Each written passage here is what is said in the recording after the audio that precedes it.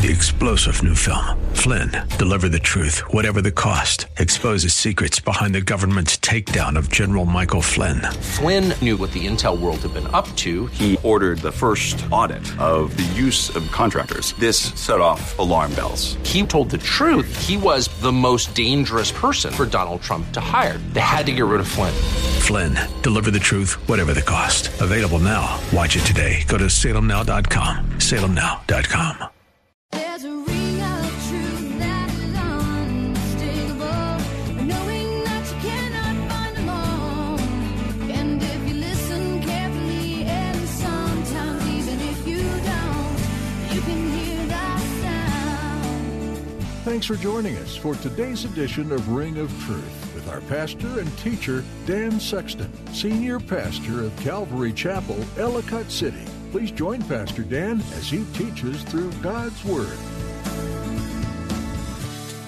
Jesus put it this way. He said, "Whosoever believes in him should not perish, but have eternal life." And that whosoever opens the door to anyone. Anyone who believes in Jesus Christ, who puts their faith in him and his death and resurrection, will have their sins forgiven and receive eternal life. Today, Pastor Dan talks about who the message of the gospel is for. Have you ever been picked last for a team? It feels like you're missing out on the good stuff, and you had absolutely no control over it. In the early church, it was normal to be treated differently depending on whether you were a Jew or a Gentile. But when Jesus proclaimed, "Whoever believes in me," he was breaking down a generational wall. Be thankful for broken walls, because it means that anyone and everyone who believes will have an inheritance in heaven. And now, open your Bibles to the book of Isaiah, chapter 56, as we join Pastor Dan for today's edition of Ring of Truth. Well, if you remember back in chapter 53, that was the big chapter in Isaiah where we saw the servant of the Lord who was sacrificed for our sins. And remember, it said God laid on him the iniquities of us all. All of our sins were put on the servant of the Lord. And that servant of the Lord, of course, is Jesus Christ. He's the one who took our sins and died on the cross for our sins. And so now that our sins have been atoned for, now that our sins have been paid for by the servant of the Lord, now in chapter 56, the Lord says in verse 1, "Thus says the Lord, keep justice and do righteousness." Your sins have been forgiven. So now, going forward, keep justice and do righteousness. And notice that these are things that we do. We keep justice. We maintain justice. We do righteousness. It's talking about living a righteous life, living a right life, going forward. Now that all of our sins have been removed, now going forward, we should live righteously. Keep justice here. It means do what's fair. Do what's right. The Lord's talking about how we treat others here. Do what's fair. Do what's right in your life. And then he says, and so this is why we should keep justice and do righteousness, "For my salvation is about to come, and my righteousness to be revealed." You should keep justice and do righteousness. You should do what's right, do what's fair in the way that you treat others, because the Lord's salvation is about to come, and his righteousness is about to be revealed. Now, this is the same message that John the Baptist preached, essentially. John the Baptist said, "Repent, for the kingdom of heaven is at hand. Make straight a highway in the desert for our Lord." In other words, get your life straightened out. Get your life right, because the Messiah is coming soon. And if you remember with John the Baptist, when the tax collectors came out to John the Baptist and the Roman soldiers came out and said, "Well, what should we do?" John's answer was essentially verse 1 of Isaiah 56. He said, "Keep justice and do righteousness. Be fair in the way that you treat people. Do the right thing." These verses also have an application for us today. They're not just written for those living in Isaiah's day. They're also written for us today. Our salvation is about to come. Our salvation is Jesus Christ. And the Bible teaches us and tells us that the return of Christ for the church is imminent, meaning that Christ could come for his church at any moment. Christ could come for the church tonight, and we could be caught up to heaven with the Lord. And so we should keep justice, and we should do righteousness. We should do right. We should live a right life in his eyes, because our salvation is about to come. We should live in a way that we're always ready for the Lord to come. In 1 John chapter 3, we're told that those that have the hope of the return of Christ, they purify their lives. They live a pure life. They live a right life because they know that Christ could come for them at any moment. And we should be ready for the Lord to come. It goes on in verse 2 to say, "Blessed is the man who does this, and the Son of Man who lays hold on it," who latches on to this idea of keeping justice and doing righteousness. He says, "Blessed is the man who does this," or happy is the man, happy is the person who keeps justice and does righteousness, doing what's fair, doing what's right. It leads to a happier life. The Bible says the way of the transgressor is hard. It's a hard life. But living a right life is a happier life. Just living a righteous life, it keeps you out of a lot of trouble. It spares you a lot of heartache, practically. Now he goes on here in verse 2. He says, "Blessed is the man who does this, and the Son of Man who lays hold on it, who keeps from defiling the Sabbath, and keeps his hand from doing any evil." Now the Sabbath was a sign between God and the nation of Israel. If you turn back to Exodus chapter 31, verse 16, it says, "Therefore the children of Israel shall keep the Sabbath, to observe the Sabbath throughout their generation as a perpetual covenant. It is a sign," notice, "between me and the children of Israel forever. For in 6 days the Lord made the heavens and the earth, and on the seventh day he rested and was refreshed." And so here we're told that the Sabbath day is a sign between God and the children of Israel, and it's a perpetual sign. It's forever. The children of Israel were to keep the Sabbath day as a sign of their relationship with God. The Sabbath isn't really for the church. In the New Testament, we're told that Jesus Christ is our Sabbath. Now, if a Christian wants to keep a Sabbath day, that's fine. But the sign is really a sign for the children of Israel. And here the Lord says, back in Isaiah 56, he says, "He who keeps from defiling the Sabbath and keeps his hand from doing any evil, that person will be blessed. Keeps my covenant." Now look at verse 3. "Do not let the son of the foreigner who has joined himself to the Lord speak, saying, 'Well, the Lord has utterly separated me from his people.' Nor let the eunuch say, 'Well, here I am, a dry tree.'" And so here the Lord speaks to the foreigner who has joined himself to the Lord. So this is a foreigner. He's not an Israelite. He's not a Jew. He's a Gentile. He's a foreigner. But he's joined himself to the Lord. He's joined himself to Jehovah. But he may feel like he doesn't belong. He may feel like he's separated from the Lord, separated from God's people, separated from God's family, that he's an outsider, that he doesn't have a place in the family of God. And the Lord also speaks here to the eunuch, to the person who doesn't have children, who says, I don't have a posterity, I don't have a future, I don't have a legacy. After I'm dead, I'll just be forgotten. And the Lord addresses the eunuch first in verse 4. To the eunuch the Lord says, "For thus says the Lord, to the eunuchs who keep my Sabbaths and choose what pleases me and hold fast my covenant, even to them I will give in my house and within my walls a place and a name that's better than that of sons and daughters.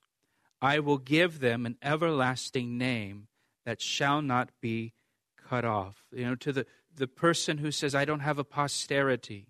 After I'm gone, I'll be forgotten." The Lord says that he will give them a place. He has an inheritance for them that is better, he says, than that of sons and daughters. He says, you will not be forgotten. You'll have an everlasting name. You'll never be cut off. If you walk in my ways. If you walk in my ways and do what pleases me. Do you see that? He says, if you keep my Sabbaths, if you choose what pleases me, if you hold fast my covenant, well, then you'll have an everlasting name. You'll never be cut off. Now, look at verse 5 again. I just want to point one thing out with this verse. Notice he says there, and within my walls he will have a place and a name, meaning he'll never be forgotten, is the idea there. He'll always have a place. He'll always have a name. He'll always be remembered. He'll never be forgotten. In the Hebrew, that phrase, a place and a name, it's the Hebrew word Yad Vashem. Yad Vashem. That might be familiar to some of you. In Israel, their Holocaust Museum is called Yad Vashem. And they have this verse, Isaiah 56:5, written on the wall of their Holocaust Museum in Jerusalem. It's a place where their name is never forgotten, those who died in the Holocaust, where their name is always remembered and never forgotten. Yad Vashem.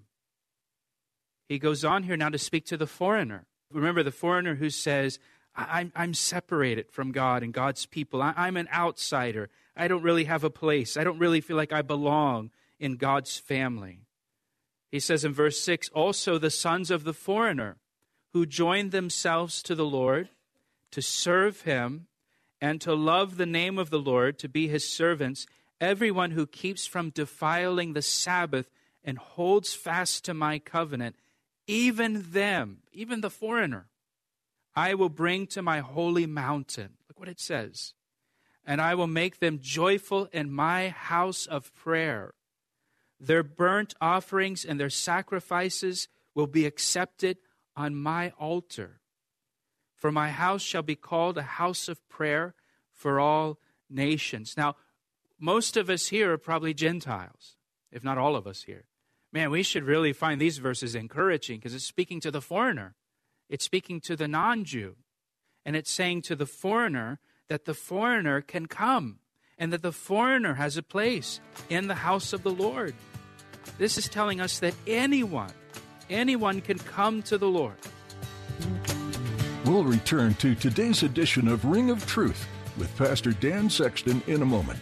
But first, Pastor Dan would like to extend a special invitation to our listeners. If you've enjoyed the messages on Ring of Truth, I'd like to personally invite you to join us this Sunday at Calvary Chapel. We're located in Columbia, Maryland, just 5 minutes from routes 29, 95, and 100. I'd love for you to come be part of our time of worship and Bible study this weekend at 9 or 11 a.m. I always enjoy meeting listeners of Ring of Truth, so please be sure to introduce yourself to me after church. To find out more information and to get directions, visit our website at calvaryec.com. Thanks, Pastor Dan. That website again is calvaryec.com. We look forward to seeing you. Now, back to today's message. Outcasts, foreigners, anyone can come, and they will be accepted by God. He says, if you join yourself to the Lord, if you serve Him, if you love the Lord, you keep His covenant, God will welcome you into His house. He'll accept your offering, and you'll belong to Him. And that's good news for us. That's good news to us who are foreigners.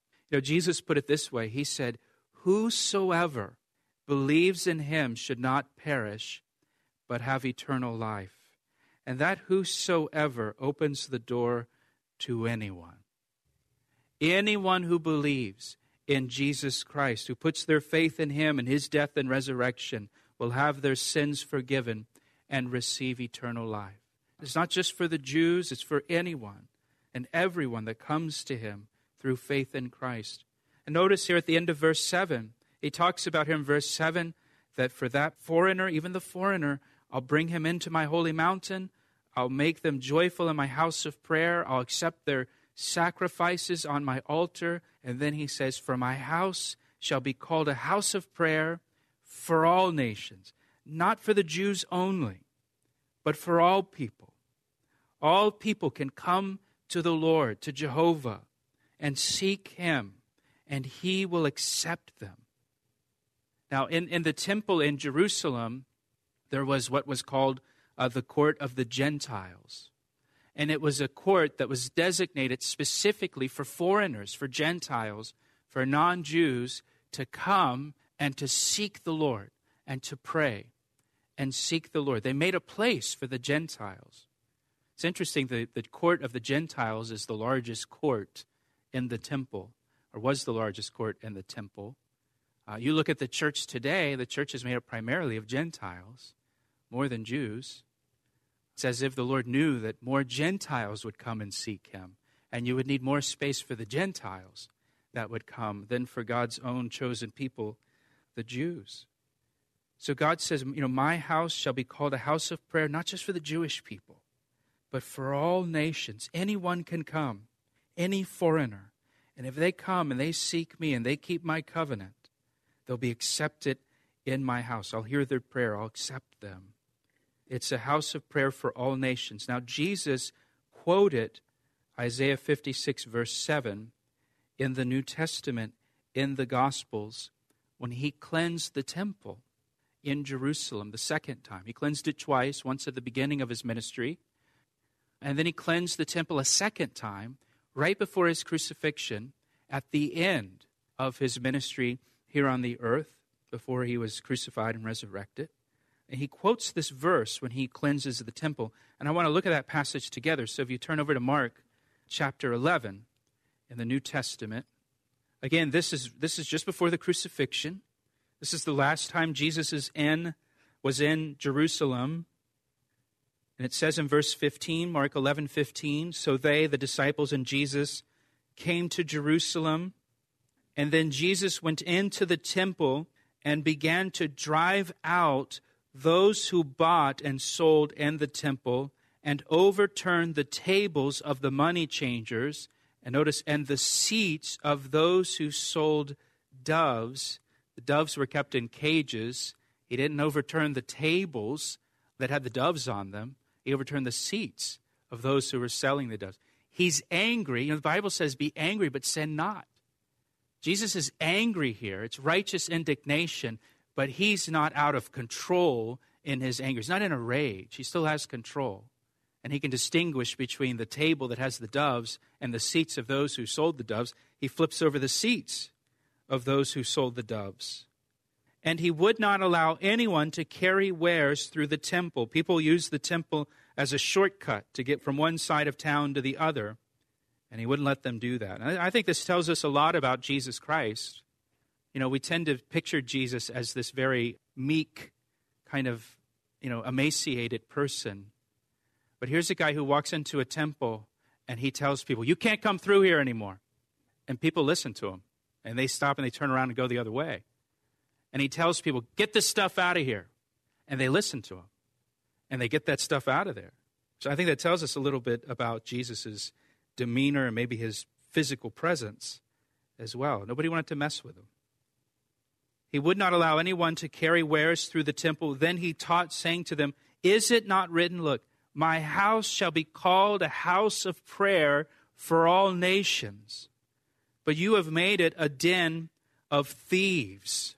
And so here he quotes from Isaiah 56. Is it not written, my house shall be called a house of prayer for all nations, but you have made it a den of thieves. Now, what they had there in the temple is, people would travel to Jerusalem from all over the world to go to that temple to worship, to celebrate the different feasts.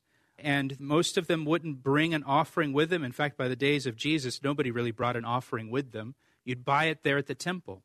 So they had a place where you could purchase a sacrifice, but you couldn't use your Roman currency. You had to use a temple currency. So you had to exchange your Roman currency to get temple currency. Then you could make an offering with it.